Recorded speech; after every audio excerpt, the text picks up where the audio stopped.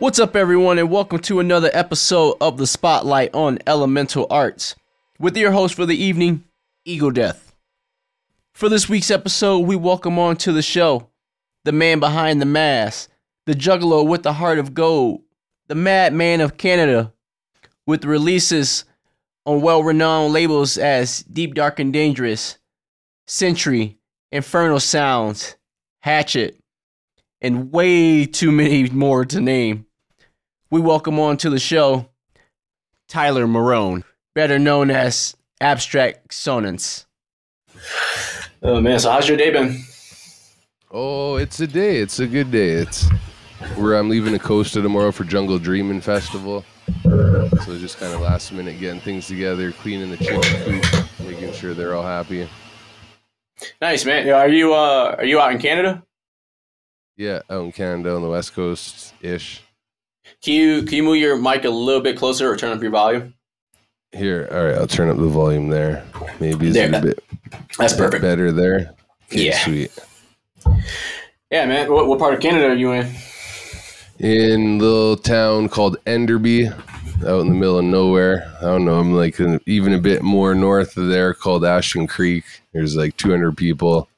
Little store that has booze to bread to hiking boots. Oh, damn. So you're cool. In a really small town. Yeah, I just tucked away. Just trying to live that simple life, you know.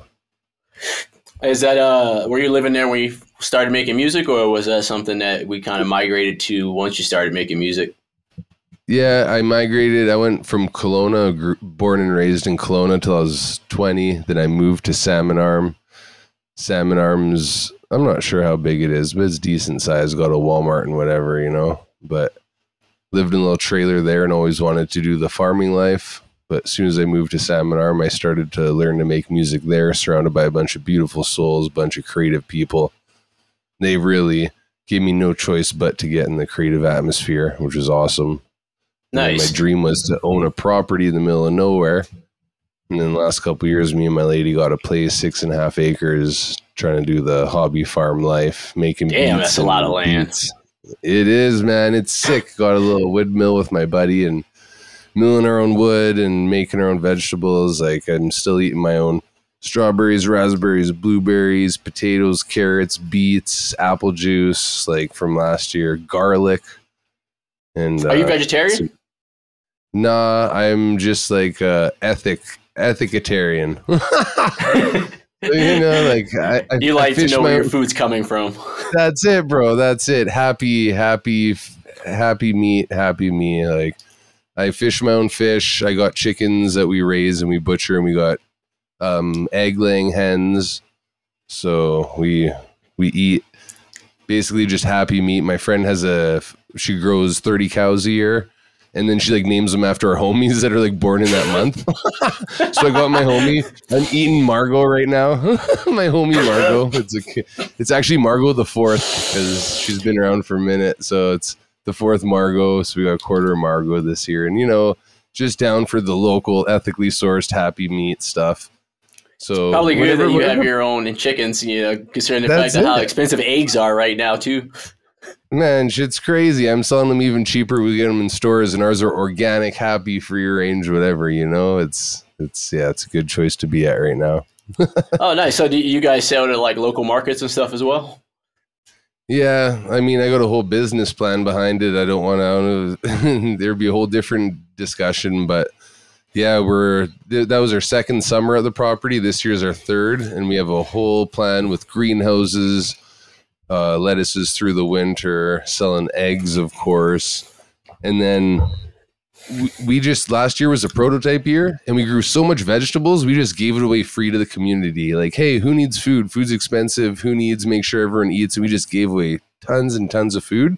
And just through that, we had a lot of supporters. And then I've been watching a friend that lives in the Kootenay area, which is also in BC. It's by Shambhala Music Festival. Not going to like give away their name, blah, blah, blah. But I've been watching their business plan and what they've been doing over the years. And they've been battling everything from deers and moles, voles, the whole, I just like seen their evolution of how to survive through this stuff and then what to do. So we're going to do a little bit of farmer market, but that's not our main goal. Our main goal is just having like door to door neighborhood consumption, trading, and providing. So that's really cool, man. Yeah, it's going back to the basics essentially. So with you traveling so much, are you close to an airport at all, or how far is the airport from you? Yeah, well, flip. I mean, COVID turned whole things upside down. Didn't fly for the last 3 years. I was flying, doing 50 to 80 shows a year, if not 100 shows some years, then right to nothing. Oh, yeah, it was a heartbreak. But at least, try to put the energy somewhere else positive. And so are you back on it now? Do you have a pretty good amount of shows? Mm-hmm. Slowly back on it. Like, it's funny because I got the double commitment. So right now I'm actually in a bless. I'm in a crazy amount of things. I don't know when this is being aired. Right now is March 13th. I'm playing a music festival. Yeah, this will be aired in May. March, April, May. Oh, yeah. Oh, shit. No worries. Well, in May, this will come out in May. I'm touring USA in May. I got playing. Ooh, since this comes out in May, it'll probably be announced. But you get the exclusive. But it's Infrasound Music Festival. Infrasound playing in LA with the B-side guys, playing in Baltimore, Chicago. Excited to see you out at Red Rocks. Yeah, that'll be a dream come true too. And then I got Shambhala, got Deep Roots Music Festival, which is in British Columbia, Canada. This one's a must attend, especially if you're in the west coast of North America. Seriously, these guys got the heart and love of sound system culture from back in day, but these guys are young soldiers just pushing sound system culture, throwing a whole music festival out here, investing a lot in. This is year 2, I believe, and it's literally my favorite musical acts of the year every time in Western Canada. So I got nothing but love for these guys and support for what they do. So if you have a chance, Deep Roots Music Festival, Western Canada. So big up to those guys. Nice, man. So what got you into making music in the first place? I know you wanted to live, the quiet life. Yeah, that's a part of it. Moved to Salmon Arm. I lived in Kelowna, British Columbia, and I was involved in some heavy shit. I lived on the streets when I was 15, homeless, did my own thing. Ended up getting stabbed in the back twice, got jumped, got stabbed. My buddy got shot in the head and got killed. All this crazy shit happened. And then I wanted to change my life up. It was like just one bad thing after next. I wasn't living the life I was supposed to. And then after another catastrophic event, my friends are like, get the fuck out of there. You're going to die before you're 20. Moved me to Salmon Arm. I just had a heart attack months prior, and I was 19 at the time. And so they moved me to Salmon Arm, and they're like, oh, you got to take it chill, take it easy. So I'm just living on their farm on the acreage, and they just borrowed me their computer, and they're working every day, working their butts off to pay rent, to provide for the household. And I just got to make beats on the computer and rest my heart up and heal and recuperate. And in the meanwhile, I got a million offshoots of stories, but one's even hugs. If you meet me now, man, I give the best hugs in the world. And I'll big up my dad, because my dad's one of them guys too. He gives the best hugs. But literally, I'd have like the most awesome humans in the world, the most epic female friends, or give me hugs and leave, and I would text them, don't fucking hug me. What are you doing? Blah, blah, blah. It was trippy, man. I was obviously scarred and traumatized and had this past that was different. And I started producing, and it was hip hop. I'm living with these guys on their house, and I'm making beats. They're working. They come home. They're like, yo, you making beats? Oh, I rap. Oh, what? We go do house parties, and it was pretty sick. So in this meanwhile of me still being a hard ass and whatever, doing hip hop, we go to Shambhala Music Festival, and I go to Shambhala, and I show up. I'm like, I'm going to make shit ton of money, do all this, blah, blah, blah. And I show up. I'm like, I ain't making shit. Who wants what? Giving everything for free, hugging everyone. And at first, I won't even when a person level, I'll tell you real stories, but shit, man. At first I was like, who the fuck are all these people hugging everyone? And then by the end, I'm like, who wants a hug? So it was like a nice eye-opening experience. bro, and seeing from the hip hop world where it's more like ego, rap about me, this, that, and being whatever.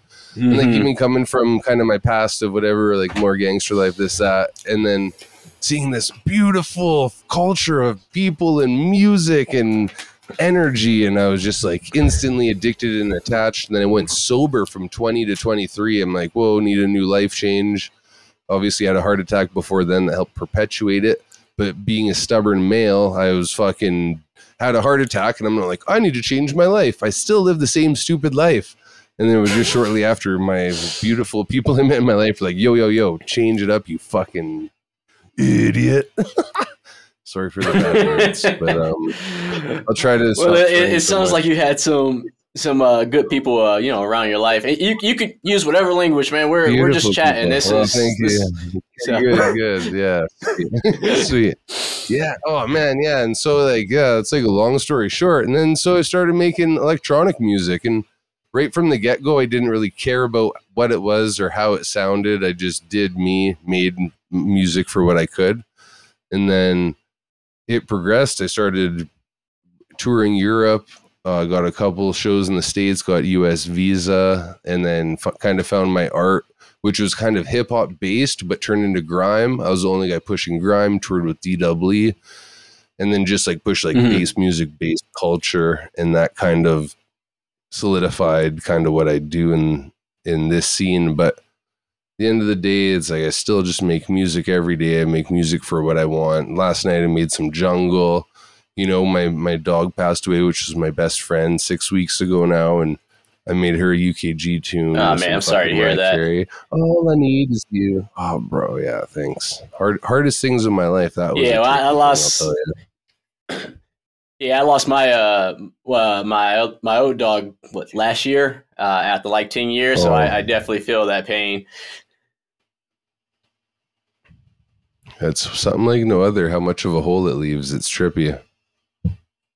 It does, man. Like I afterwards, I actually ended up moving from where I was living at, and then last year I bought a house, so now I actually have land to myself, my own space and everything, and which is great. So I can stay up late and work on music as much as I want. And I got a new dog, and she needs the backyard. Oh. So she's a big dog. She's because she's a German Shepherd and a Belgian Malinois, so she's a big dog, and it's been nice, doing that, and then also riding motorcycles now, and like taking my mind off things. It's been great. How long you had her for? I've had her for, I think she'll be a year actually this week. I picked her up from the shelter at 3 months. I actually drove 3 hours to go pick her up. Did you even meet her before you met her? Or before you got her, or you just seen her online and you're like, yo, that's my girl? I saw a picture online, and then I seen where she was, and I was like, all right, I'm going to call out of work, and I drove 3 hours to go get her. But they wouldn't give me the dog because the dog was on hold for someone else. So I stayed at the shelter for 5 hours until the person who had her on hold came. Yeah, and like once they were like, oh yeah, we're not going to take her. I was like, yeah, I want her. It's mine. Dude, drive 3 hours, wait for 5. You're like, this is your vibe instantly. That's beautiful. Yeah. Yeah, we kind of bonded immediately, so I wasn't letting her go. I even offered to pay them if need be. Yeah, like I'll pay them out. This is my girl. Yeah, exactly, man. Exactly. I know this is coming out in May. I'm off to Costa Rica tomorrow for a show, and then I got a Europe tour all April, playing 2 shows Czech Republic, 2 shows in Poland, and then playing in London, hanging out with a bunch of homies all over the map, making music. And I would definitely, I'm still searching. My girls send me pictures every day of like babies we should visit. But like, no, 2 months and I'll be home and we can get a new best friend. So with you being, need love out there. gone. Yeah, with you being gone so often, does your girl run the farm and watch over everything else while you're out? How does that work? Yeah, she is a boss, man. I am blessed. Big up, Camilla. Yeah, like I mean, COVID really kind of fucked our existence up the last few years, and we got the farm. So my career really hasn't been back until December. Like a lot of the world moved on. In Canada, we weren't even allowed to fly out without the Vax passport until like months ago. So my career was actually still fucked. I was working at a mill, cooking. I did music for 10 years, owned a house, sold it, bought a new place out of music, and lost everything like that. So I really just got it back in December. So now we've had the farm for 2 years, but it's been the whole COVID time. So now it's like readjusting. So it's like, okay, babe, I'm literally in where in my area is May long weekend is when you plant your plants. For tomatoes, hot peppers, onions, and things like that need longer time, you have to do them indoors in greenhouses prior. But May long weekend around May 20th is when you plant them. So I'm literally doing Costa Rica next week, Europe all April, and then a May USA tour. And I come back May 21st on May long weekend to plant the garden. So I'm taking the whole summer off to plant the garden. Timing. And I'm going away for like... Exactly. I'm literally planning my tour schedule around the garden. But mind you, my girlfriend's going to carry the heap of the shit. She's the legend. She's pushing it forward. So to answer your question, yes, when I'm away, she does it. But I'm also trying to be somewhat conscious of coming back to do, you know, the important times to be here during planting and harvest and just do like weekend offs during the summer rather than whole 20-day or month-long tours. So... trying to balance that, tour life and garden life, but I wouldn't do it without my missus. Yeah. Yeah. Do you have a special visa or anything like that? I know you have to have like an artist visa to play in the States, but you're playing in Costa Rica and Poland. Is that all one visa, or is that separate visas? No. In Eastern Europe and stuff, there's not much of a visa that you need unless you're going to play for big bucks, like 5,000 plus or something. And it's kind of like Canada where you just get a visa exemption. Up until 2013 in Canada, you needed a visa to come tour in, and I actually had a couple problems bringing in some artists from Czech Republic. But then after 2013, they lifted the visa restrictions, so you can just come and tour in Canada and not have a big issue. I think it's an issue when you start making, 50,000, 100,000 a show or whatever these like AC/DCs, etc. make. But same thing with touring in Europe, and there's also no border in Europe. So I go from Poland to Czech Republic to Switzerland to England or not England, sorry. England's the only different place. They do have a visa requirement, but France, etc. Croatia, where Outlook is, those places, they're much more free and easy to travel between without crazy paperwork. So I just go on a visitor visa then, which doesn't require any stuff. You just like literally go to the airport, apply for a visitor visa via passport, and you're good to go. Oh, that's really cool. Yeah, I know back when I used to live in Detroit, I would come over to Canada all the time on the trains. And I know now you have to have a visa to actually just go over the border to go over to Canada. Dude, Canada and America's whack as fuck, bro. We're so harsh to each other. Even when I turned 20 and are going to the States all the time with my driver license. Didn't even need a passport. Literally just drive across. Ain't no thing. But no, now it's all, we're quite strict around here. And it's weird. It's almost like the Commonwealth. New Zealand, Australia, England, Canada, US, we're all pricks. Like, even for me to get to England's harder than me to Czech Republic. And then once I'm in the EU, you travel like a free bird EU. I travel on a train across multiple countries. Nothing gets checked. I fly from one plane to another in different countries. Nothing gets checked. But as soon as you enter England, it's fucking... I got a gnarly story for like one time when I came into England. It's actually hilarious as I don't know. Do you want a quick... We can get into it, man. We got a whole hour. Okay, nice. Really good. Okay, man, one time... Sorry, I know I'm just like on rant central. No, You can probably that's what this is for. So beautiful. Yeah, beautiful. All right. Well, man, I did a whole Europe tour. I forget what the shows were and how much, but there was Slovakia, there was Croatia Outlook. I did Prague. I did Pilsen in Czech Republic. Did Opole in Poland, Białystok, Poland, and coming back, I didn't even have a show in France, but I had a tattoo there with Helen.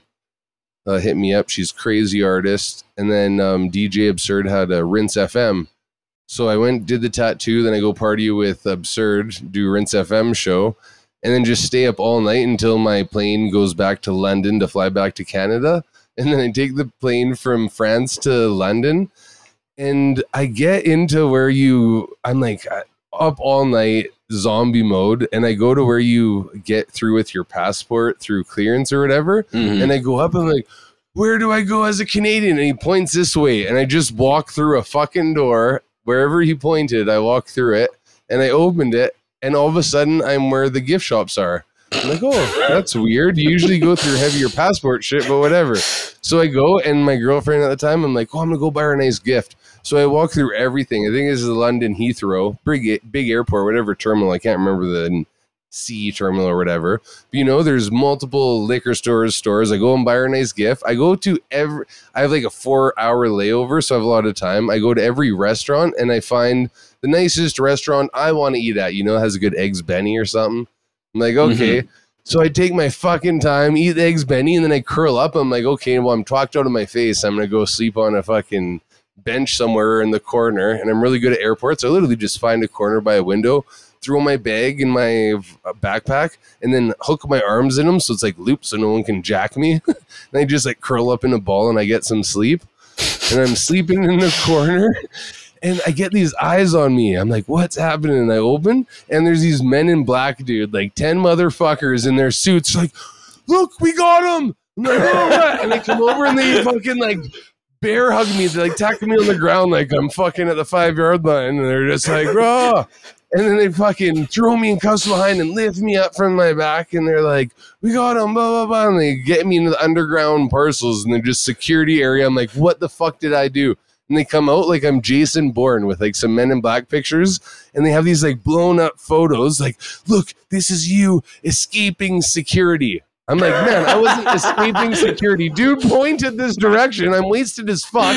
And I get through this, and like 10 of the dudes didn't believe me. They're going so hard like I'm a fucking fugitive about to blow up the airport. They're like, we couldn't find you for hours, and we were going to shut down the airport. And then in my head, I'm thinking, dude, I literally accidentally got through. If your security is so good, like airport security is a sham. We're paying all these dollars for this shit. They say, oh, we couldn't find you. Dude, I didn't even mean to hide, and you couldn't find me, for fuck's sakes. Like, that's crazy. If you were trying to hide, I don't think you would be sleeping on the floor. Yeah, totally. So they eventually let me go, and I caught my flight. But at the end, I got pictures to show you, bro. I'm like, can I take pictures of your pictures of me just to show my homies of this crazy ordeal I just went through? So I got these fucking Born Identity fucking pictures of me sneaking through security accidentally.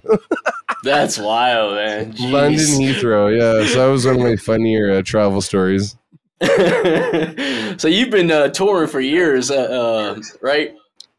Yeah, 2013 was my first Europe tour. I've done 10 Europe tours since then. Wow. 2019, I did like New Zealand, Costa Rica, Europe tour, had my America visa, play over Canada constantly. So wow, that's a lot. Can you sleep on planes at all?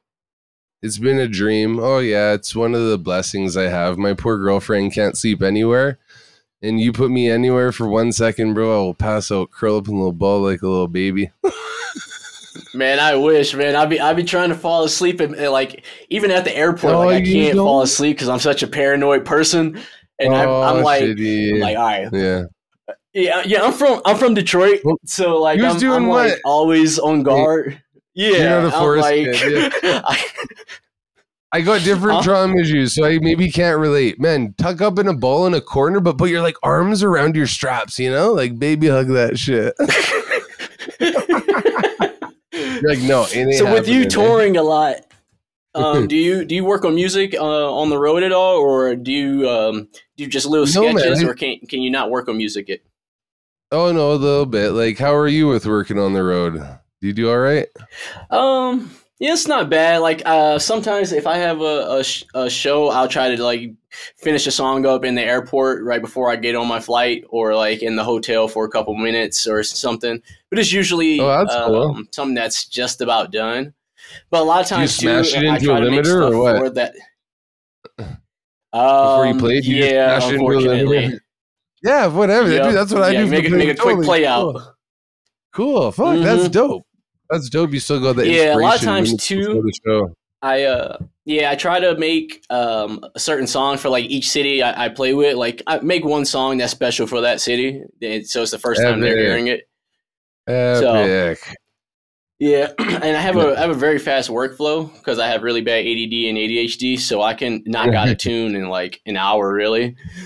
Yeah, if you're Especially able to if just focus that superpower. yeah, and especially like if I already got an idea flowing, I like knock it out so fast. Cool, cool. Yeah, once you got that idea, that loop, it's like really just 16, 16, 16, some change ups, remove shit, blah, blah, blah. It's like, it's all about the idea. Doesn't matter how much hours you put in or what it is. Yeah. Once you have the idea, that's all it is. That's sick, though. Do you have a formula of how you work? Oh, fuck no. My formula of how I work is probably similar to you. ADHD as fuck. I have an idea. I have this, that. I sing into my phone. I have a beat. Sometimes I'm fucking. So you make memos. Oh, a million memos. Do you I do like sing voice my- memos and like just make the sounds in your phone? Man, since my dog passed, me and my girl are just going Yeah, through all come my back videos later of and try to our dog. recreate it. That's it. That's it. I got my whole archive of all. I'm really good at archiving just everything, and even if it's shit, it's just like all my blah blah blah. And so we're looking through the videos of our dog and Misha, blessed soul. But I literally have every like meal I've ever cooked, every idea I've ever had. So we're just like fast forward. He's like, Jojo. She's like, I know that song. It's like, yeah, it's half shit. I can't sing. I'm half tone deaf or whatever. I don't know how I'm a music producer, but no, yeah, some lots. So of is your family as supportive of your music as is that your wife, or is that it's just lucky. your Oh partner? yeah, it's basically my wife. We're not into marriage. We're not into kids or nothing. But we own this property Nice. together, and we're farmers. And it was her dog of 12 years, and I was like my stepchild. You know, like so she's basically my wife, but we're not into that shit. And you know, when I was 15, I moved out. I didn't have any family and separated from the world. But as time has progressed, I'm 33 now, so it's over half my life. Me and my family have rekindled. And actually, it's really beautiful because I've progressed a lot as a human, and as have they. And it's more impressive because they're older.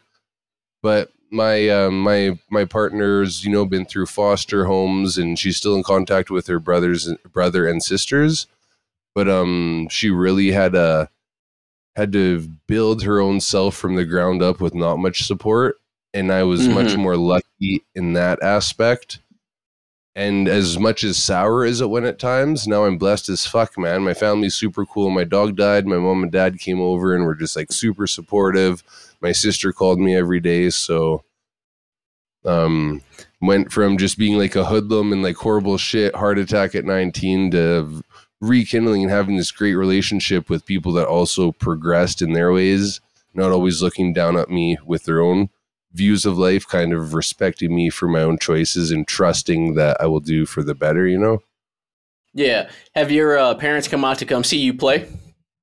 Oh, bro, man, day one, they were so supportive. Like when I played my shittiest shows for like 20 fucking people at a Elks Hall fucking veteran bar, you know, like, and they're pretty supportive from like 10 years ago. Our relationship's built through the times, but like, they're like, as long as you're not selling drugs and being a shitty human, we will support you. So have they seen from the small shows to you playing big shows where like 5,000 people and stuff, especially are they going to come out from Red Rocks and see you throw down in front of 10,000 people? Oh no, I don't think they're gonna see that. I want to bring my dad to Shams this year, though. It's been a dream to bring him to Nice. Shambhala. And so they've seen from the small to the big, and they've come to even to some of my big shows, and then they just see people like, oh, interesting. Like, because, you know, our culture's not like go to the club, throw your fist up, and be some douchebag. It's like hug each other, love each other, close your eyes, meditate, dance, move how you want to move. So it was cool for them to kind of see the underground culture and what our sound system music is really about. Do they like go out with your merch and everything, and fans notice them? Man, my dad, my sister, and my sister's husband are fucking G's. They buy merch I don't even know I have out. They show up to my, like, every time I see my fucking dad, man, and he's like a, you know, he's not like the typical guy that you would expect to be in our crew, you know, or something, you know? Mm-hmm. It's like, what perfect, don't judge a book by its cover. And my dad is the best soul in existence, man. I'm half the man I am because of him. I would be way more if I could, but fuck, he's a legend. And every time I see him, he's wearing one of my fucking shirts. I'm like, goddamn, like, what a sweet soul. And his friends are probably like, what the fuck are you doing? And he's like, yo, it's my son. Sounds like you got a lot of support surrounding you, man. That's awesome. Dude, it's a blast. It's a blast. Serious. I wouldn't be here without it. Yeah. Do you so how often do you work on music when you're at home these days? I know a lot of times that now that you're starting to get shows again, you're traveling a lot. Do you have time to sit down and really, you know, write music the way that you used to write music? Oh man, that's a trip. That's evolution of time. Like when I was younger, let's say 2013, I sacrificed hanging out with chicks, going to parties and doing stuff to make music. I just sat inside, made beats every day. And then, you know, I made, like, I'm addicted to this shit. It's actually crazy. Like, when music's my living, 16 hours a day I'm in the studio. The second I wake up, I'm in the studio. Maybe have a couple meals, drink 20 coffees. No, about 8 coffees to be real. Fucking God studio, damn. blah, blah, blah. It's actually, it's psycho shit. And that's like the levels that progress to be whatever. It's like, you know, just pure passion and ethics. It's about the art. It's not about being the next singer, this, that. It's literally because I love the fuck out of it. And then as soon as COVID hit, that was almost the funniest blessing because I toured and I would be on the road and I would come home. Oh, I need to make beats and go on the road. And I was on the road so much.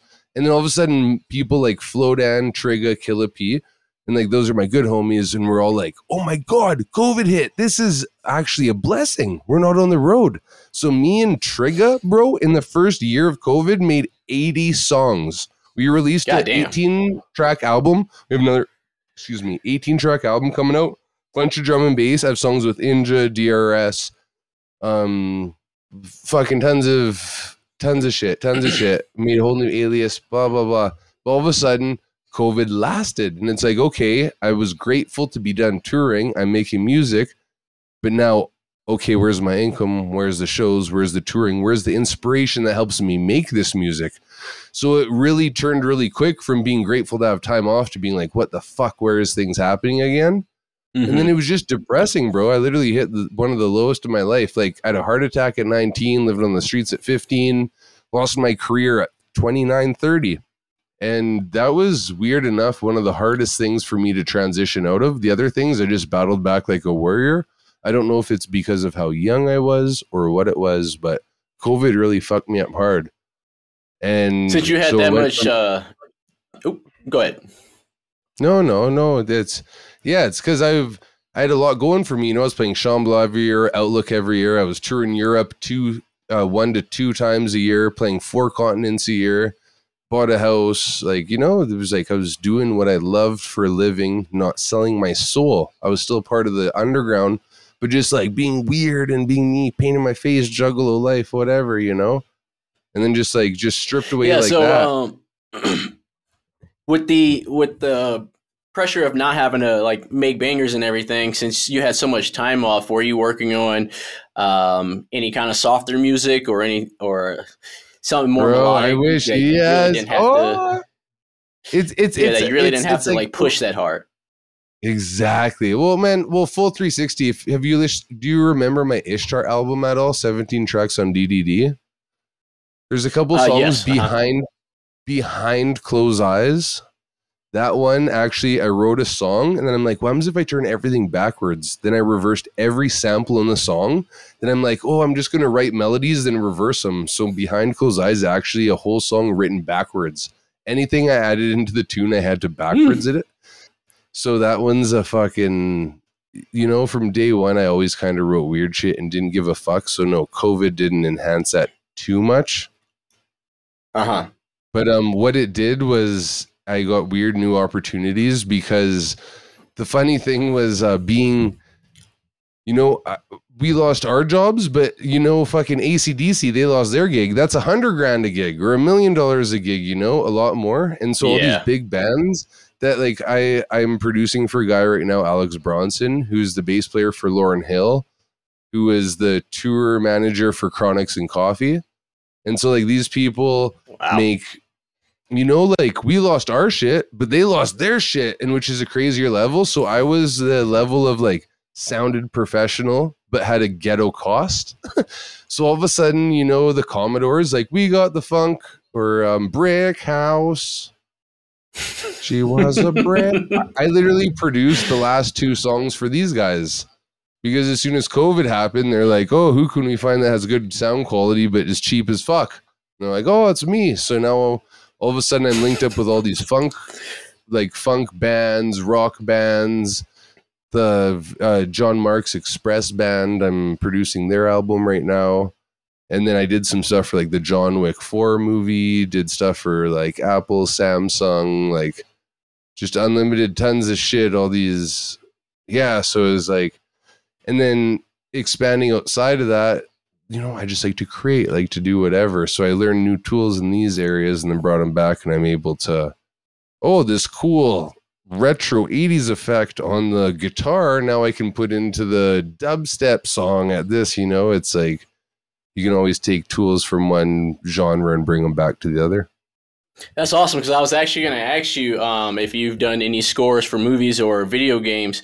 How like, seeing as you actually got into stuff like that, how could someone that wants to get into that area of music actually get their foot in the door? Well, I'm not doing scores. I'm just doing soundtrack stuff. Okay, and soundtrack nice. stuff is Sync, SYNC or C, and it's literally the biggest bleep bleep bleep fuck you bleep bleep fuck you sing bleep bleep. The biggest piece of shit fucking piece of fuck you sing. No, I'm just kidding. Because the opportunity with it, certain things, like I got buddy Jake Roberts that does lots of film scoring. You get paid up front for it. You get the proper contracts, whatever. The sync music that I did. And, the way to get linked in is through certain music agencies. Hypho is one of the guys that introduced me, and I'll thank him. He really gave me the introduction right off the hop as soon as COVID happened, and he saw that I lost everything.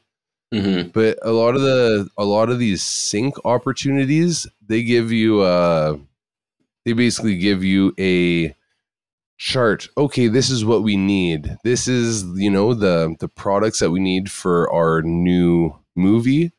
Can you provide to this? And then if you're one of the top guys that they choose, you'll get paid substantially. But if you're not, you're just in a sea of 100 artists, more or less. And if your music isn't chosen, you don't really get too much out of it. Not even much of an opportunity, no financial support. So like with the John Wick thing, like worked fucking days and days and days on end, get through all the rounds. Oh, we're going to use your tune. We're going to use your tune. Then just before it comes out, they're like, oh, and we chose to not use your tune. So rather than getting 50,000 or 100,000, you're getting nothing, or you're getting $1,000. And it's like, and time again. And so it's like, oh, I lose my career as a dubstep DJ, but I'm getting hired to produce for these vocalists that I've produced for through dubstep. Now they're doing these other things, and I produce their songs. And I did one for Gatorade, actually, that had Michael Jordan and Usain Bolt in it. And I produced for my one buddy, Bam Keith, who's out of Kansas. And my song didn't get chose with Bam, but one of his songs got chose, and the payout was like hundreds of thousands of dollars. So you're either getting nothing or you're changing your life. Hey, that's really cool, man. Yeah, and so I know what you were saying when you got into music, you weren't getting into it to become big or anything like that. You were just doing it because of the love of the music. How do you feel about a lot of people nowadays just kind of making stuff so that they can get big? They're not really doing it for the love of the music itself. They're doing it mainly for the aspect of playing big shows and wanting the tour. I got a deep answer. I got a deep answer to that. And hey, let's hear it. I'm going to try to say it without throwing anyone under the dirt for this one, but it's pretty trippy. Because when I made these things for John Wick, when I did this Gatorade commercial, they were sellout things. They were shitty fucking pieces of shit that I wouldn't be proud of to AbstraktSonance. I put it under Tyler Maroon, not AbstraktSonance. So that's where the division comes, I think. I want dubstep to be pure. I want grime to be pure. I want jungle and drum and bass to be pure.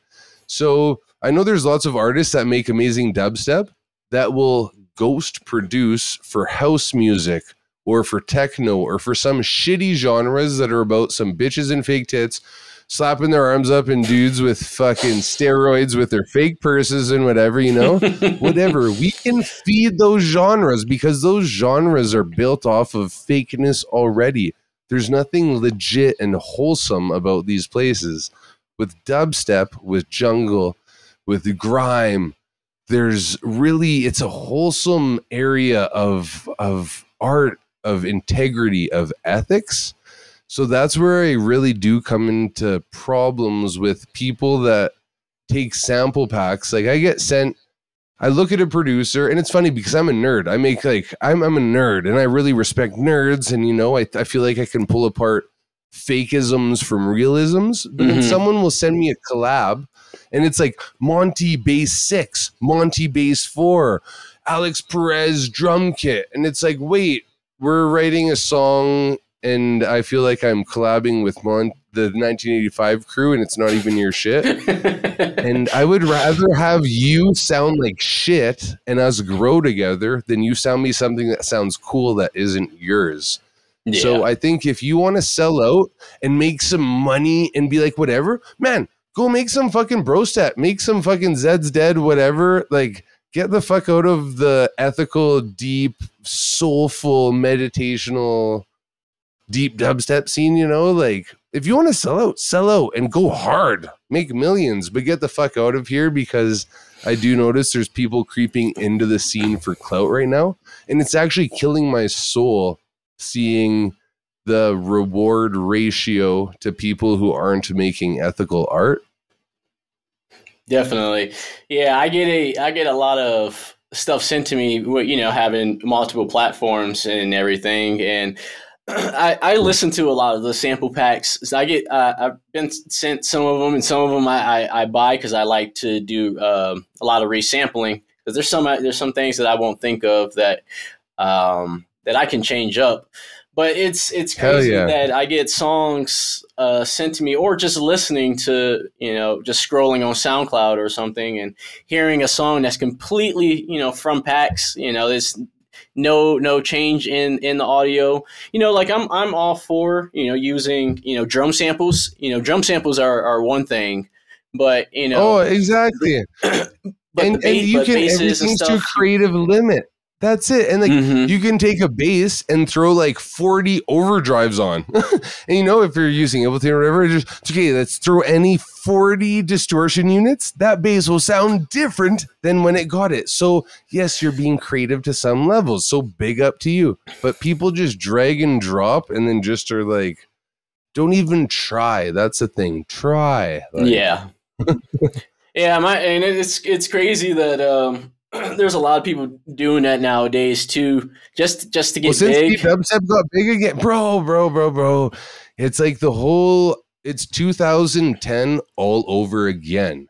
When dubstep got big in 2008, 2009, 2010, all of a sudden people made louder noises, and it's the same, deep dubstep. Like, I mean, fucking Kursk, In a Mind, and like Eat Truth. These guys kind of brought deep dubstep to the forefront again, but we're hitting a recycle again of this new era of people that are just trying to copycat, redo. Noises are getting louder. And we're about to hit this threshold of people killing dubstep because of the loss of ethics of the art. Yeah, a lot of the bro step and rhythm side of things are starting to play the deeper stuff in their sets, and it's bringing some of that over into this culture of music as well. Which is cool that it's expanding. I think it's great that it's expanding, but I think it's also being presented the wrong way. No, that's it. It's there's people that take the piss. Very much so. Dude, I come from Western BC, bro. 2009, my first ever. I literally went from like being fucking selling drugs, stabbing people, this, that, blah, blah, blah, to hearing Excision for the first time and being like, what is this? And then I literally heard like a house music. I'm like, this is dubstep. Everything is dubstep. But it was literally Datsyk and Excision that showed me what dubstep was, to be like, oh, cool. And then all of a sudden in 2013, I got booked in Czech Republic opening for Zed's Dead because we're both Canadian. And I went to play. And the opening artist was Stifler Selecta and Dirty Toaster, who I don't even know if they produce or Dirty DJ Toaster. Much. That's a interesting name. Dude, look at my collabs with him, bro. He's a G. Dude, some of my best tunes were with him. That's a very awesome and interesting name. Dude, big up these two. And I literally show up to the club early and they're just playing fucking like Distance and Kenzo and fucking shit I don't even know about. And I'm just like ready to go play some heavier stuff with Zed's Dead. And I'm like, whoa, this is dubstep? And they just like, I went and hung out with them for a few days and it just like opened my world. So I actually learned backwards from most people in UK culture, or from people, that are like, oh, I went from fucking Bang and Scream and then heard Flux Pavilion and blah, blah, blah. And it got ruined. Well, I actually started at the ruined phase and then went backwards. So it was, most people hate on these guys, but if it wasn't for these Excisions, I wouldn't have even heard of this stuff, or Shambhala. And then I'm like, well, I'm in front of these big systems and everything hurts my ears. What do I like about it? I want to go deeper. What's this thing I feel like, get away from the high end and go deeper. So yeah, the first show that I ever went to was Downlink, and then I saw Liquid Stranger next. And I didn't get introduced into some of the deeper stuff until later on, where I was listening to like Screaming Bango with KDB and nice, yes, and Pogman and and like old Boogus and all that. Original Rhythm Days, Bagclat and shit, fucking Villain and Gosh, like those are all my boys, man. I made rhythm before rhythm was rhythm. Now it's like, my shit sucked back in the day, but it was pure. It was pure. Yeah, that was the days when I used to travel and go to festivals a lot. Go out and see like Alma Tobin and Spango and all of them. But nowadays I don't really go out too much. I can't do a 3-day festival. I'm too old. After like the second day, I just want to go sleep. Catches up. Yeah, I'm caught up too quickly. I hate it. I thought I was gonna be young forever, but It's so funny though. Like I can go on like a 10-mile hike and be perfectly fine, but me trying to do a 3-day festival is like a no-go.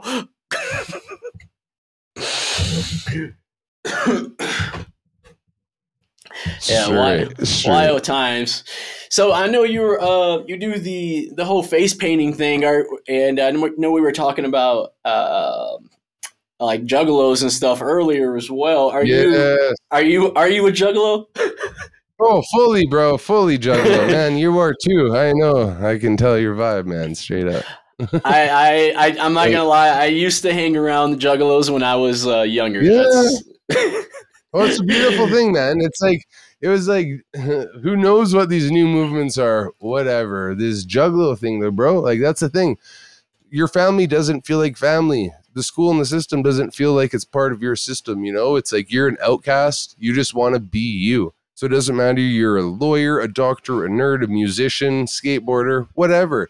You just be you. As long as you're proud to be you and allow anyone else to be them and be proud to be them, why wouldn't you support that? Why wouldn't you love that? Why wouldn't you connect with that, right? And that's also why electronic music appeals to me, because the true electronic scene, not the EDM scene, the true electronic scene, especially if you come to Canada, Shambhala, and these places, it's truly about love and acceptance, not judging, not doing a face value of someone, allowing them to be them, giving them the first chance. And then that's where the harsh thing comes in with Juggalo and the misconception comes in. I'm literally going to give you all a first chance. I'm going to hug you. You can come in my house. If you kill my chicken, if you disrespect my wife, if you do something, then I will fuck you up because I give you such an open love and trustworthy chance. So that's where the hippie culture and the Juggalo culture is literally much one and the same. Mm-hmm. But where the Juggalo thing doesn't have much room for patience because we're so open and we love everyone. Like literally, I have the biggest trust issues in the world, but I push myself to give everyone into my life a big open door. So if you fuck with that, then I have to compensate for that. But you know, it's about loving and accepting and you being you. I don't give a fuck what you are. Are you a good, pure soul? Give me a hug. You're fucking real. Yeah, I've actually always wanted to check out the Gathering of the Juggalos. I heard it's actually a very accepting crowd to like play at. And, dude, it's literally, yeah, dude, it's literally like, have you gone to Shambhala or anything? It's literally the biggest place of love. Like, no, I've wanted to check it out. A couple of my artists have played there. Oh, dude, and people after your set, they go, family.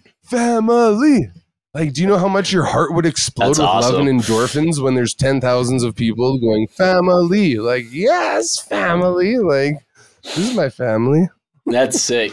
Yeah, like the I've been to a couple festivals. Like Wakarusa was one of my favorites back in Arkansas. Which was crazy though, because they had a tornado that hit like right in the middle of the festival, like 2 days. A tornado hit. Yeah. And we had to like run into the cabin, and like the closest thing was the artist cabinet. So the whole time, like I was over there chilling with like Minnesota and Dave Matthews from STS9 and like a couple other people, and it was so cool to like just kind of kick it with all these people that were way bigger than really anything that I've dealt with. Well, besides outside of family, because I have a very musical and famous family. So it was cool. Yeah, my uncle, well, my godfather is one of the creators of Detroit techno. So I used to go to Movement Festival every year. And then my grandma is a very famous harpist. And my uncle is a very famous R&B singer. So it was what a cool lineage, hey bro, that's fucking sweet. Yeah, man, it's awesome to, you know, have family dinners and stuff and talk with family and kind of pick their ears, especially since I'm not classically trained. So it's I get to talk about different things with them, even though I did have to learn instruments when I was younger. I don't know if it's the same thing in Canada, but in Detroit, it's actually mandatory for you to learn an instrument by 5th grade. So I had to learn violin. Oh, dope. Yeah. You still got one or what? I actually just sold my violin last year. No. Yeah. I said I'm going to get another soon. But I've been spending most of my time like I want to learn every instrument. Motorcycles. Oh, that's your new vibe, eh? Yeah, man. I got 2 motorcycles right now. So I like go out to the mountains. Yeah, man. I literally spend my free time like riding through the mountains and whatnot. And because like I got one last year, I think within 3 months of it, I put 5,000 miles on the bike. So I've been like just Jesus Christ. Yeah, man. I just been going out like as soon as the weather's nice, I'm out of the house. No kidding. Oh, that's epic. Colorado's too beautiful to stay inside. Yeah, no doubt. I'm the same out here, bro. Yeah, man. Serious, right? So how long have you been doing the face painting, and what Man, got you since I into was doing that for 15. shows? I started making music when I was 20. I started painting my face when I was 15. And I was just like, hustling on the streets, doing my thing. And I went to this house party. And these guys are like, you're a juggalo and you don't even know it. I'm like, what the fuck does that mean? And they just painted my face. And they're like, yo, they could just tell. They're like, you're art as fuck, but you're also fucking got good vibes and ethics. And I was like, yo. So right from 15. And my one buddy, Josh, who I still talk with here and there, long story in between the two, it was a gnarly road that I was on in between, but Josh would paint all of our faces because he's the sickest artist in existence. So like we'd be like a house party and all these like hardcore motherfuckers be like, oh, Josh, paint our face. So he wouldn't even get to party. He'd just be like partying in the bathroom, painting all everyone's faces. Then we'd come out and it'd be like fucking 8 hours later, like, oh, you can finally party, and we're all painted up sick. Finally, he's like, I'm not going to paint your fucking faces. Paint your own face. So I started to paint my own. But like since 15, I painted it. And then 20, I started playing my first shows when I was 25 years later. So I painted my face already for 5 years. That I wanted to represent my homies and represent the culture that saved me and showed me that it's okay to be you and be proud to be you. And I wanted to keep presenting that culture through the bass scene. And on top of it, it's a bit misrepresented, the juggalo culture. A lot of people have a bit of distaste for it, so I wanted to show that it's actually a beautiful thing, and the real purity of it's dope as fuck. So that's why I'm pushing it. Nice, man. With you having more of a bigger platform, is there any artists out there that that you see pushing the sound, past the barriers of what we're used to, or any of the smaller artists or bigger artists that you look up to? Ooh, that's a question that I should have been prepared more for, but definitely should have been prepared. Okay, so first off, and this will seem biased, but it's not biased. Colt motherfucking Cuts, because I'm a picky bastard for who I let in my circles for vibe wise and for like ethic wise, blah blah blah. Colt Cuts, seriously, look out. If this guy doesn't just blow everyone out of the water in the next few years, which he already is doing now, like Colt Cuts. Yeah, Cohen definitely has a very high production level. Oh, dude, he's just quality-wise, unique-wise. He's not trying to be anyone else. He's just being him while achieving the greatest sound quality. I'm kind of more old school. Like I got the more like your stuff, Grawwinkle, Space Jail, like Jesse, whatever. Like I love that shit. The more old school, deep, wobbly, whatever, jungly. But like Cold Cut's got this new kind of 1985 presence, but not trying to be 1985, just being his own. So like Colt, I gotta give a hands down. Oh my god, I'm just gonna look up a fucking folder for a second because I'm leaving a little bit. Hit you with a loaded question. Exactly, and it's funny and this is almost cool because the top people in my radar right now, SBK. I don't know if you ever heard of him out of Montreal. Oh yeah, of course. Mm-hmm. Or of Quebec. Oh, Dude, I know all the Canada boys. His rhyme stuff. Okay, you do, yeah. Okay, so Raz and Substance, those are also top of the level. Like I'm really proud of my Canada boys, and all these guys are pushing, doing their own stuff. So So big up to all those guys. And then like if you look up to the people that I look up to, and this is kind of my mind state and where I'm at and where I want to be at, is my favorite producers are Noisia, Amon Tobin, Culprit, and Mach 6. So the first three are probably well known for most. Like it's just like people who have their own sound and push things. Like Amon Tobin pushed Foley so unique. Now everyone uses Foley in their sounds, Did you ever go see? Tried to be anyone else. Their sound design. Did you ever go see Amon Tobin when he did the Islam version 2? No, I didn't. I got to see it in Arkansas, and it was easily the best thing I've ever seen, dude. I bet. I bet. See, I understand. I didn't even have to see it to understand what you went through. That's beautiful. What's funny is like I took my girlfriend at the time, and we were setting up because we were going to be sitting down the whole time, and we fucked up. Like we smoked a bowl of Deems right before it hit, and I lost her.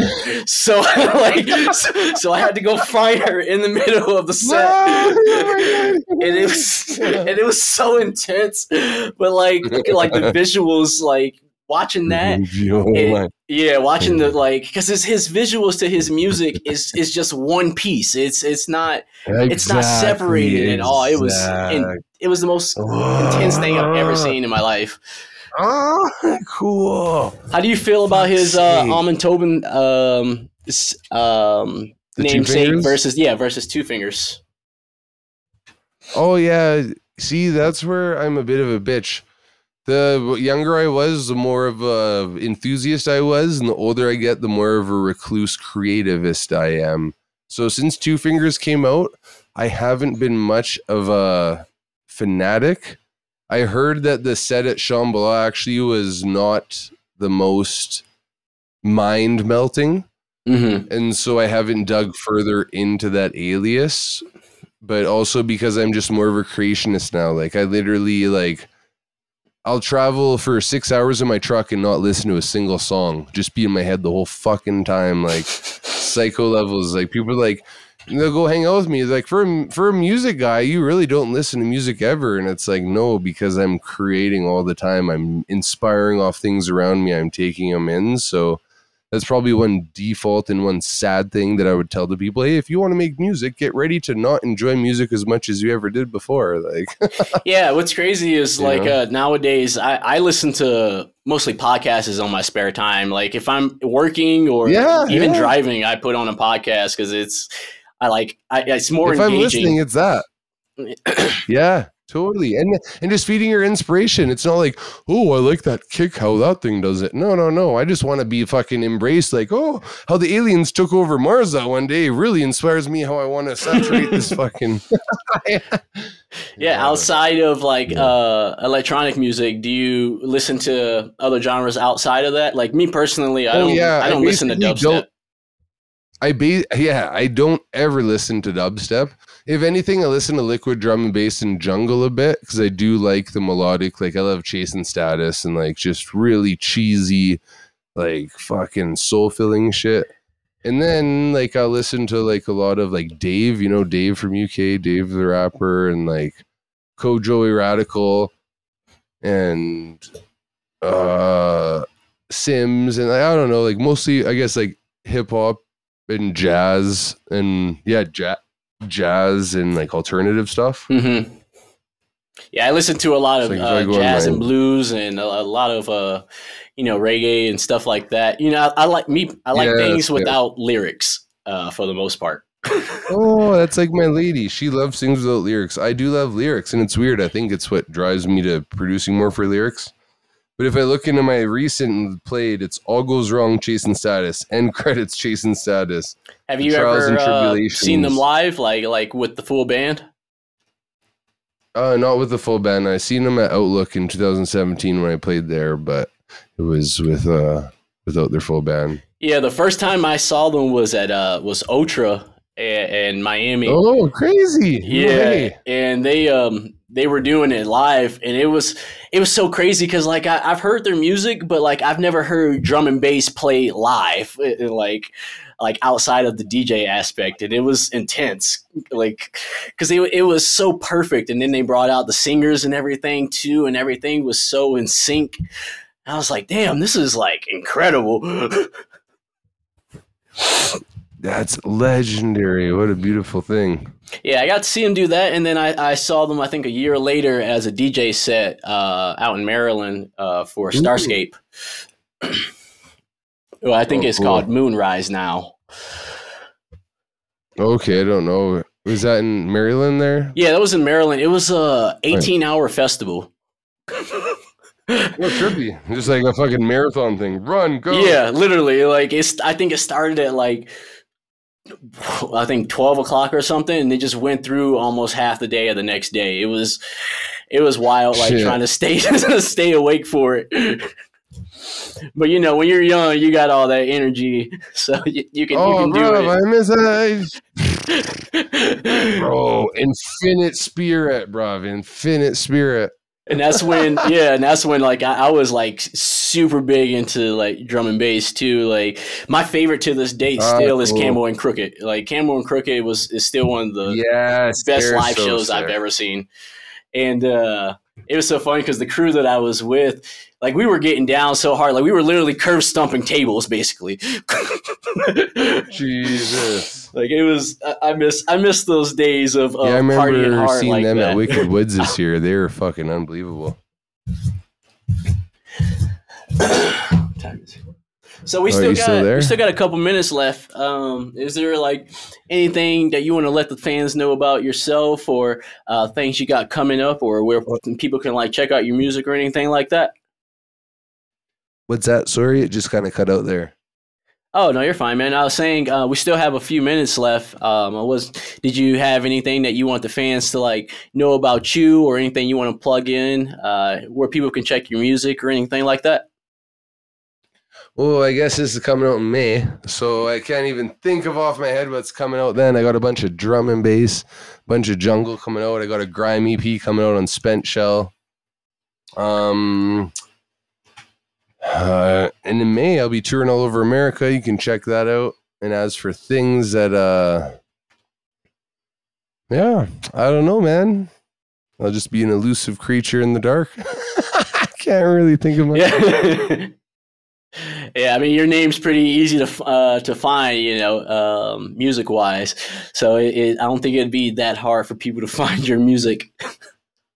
As long as you can remember those 27 letters and abstract spelled incorrectly. Like, what a dumb business idea that was. Yeah, are you going to be spending a couple extra days out in Denver when you play Red Rocks? I'm not sure. However, the tour schedule aligns. Yeah. I can't even remember. It's the 6th or 7th. I'm playing a festival the next day, and I'm playing Baltimore the day before. So I think it's going to be a quick in and out. Yeah, quick get some rest before I get back on the road. Yeah. Otherwise, but I don't know. Are you going to be around that weekend? Yeah, man. I'm going to try to come out to the show. I'm not the biggest Ganja White Knight fans. Different style of music, but I definitely want to come out to, you know, support the homies. That's for sure.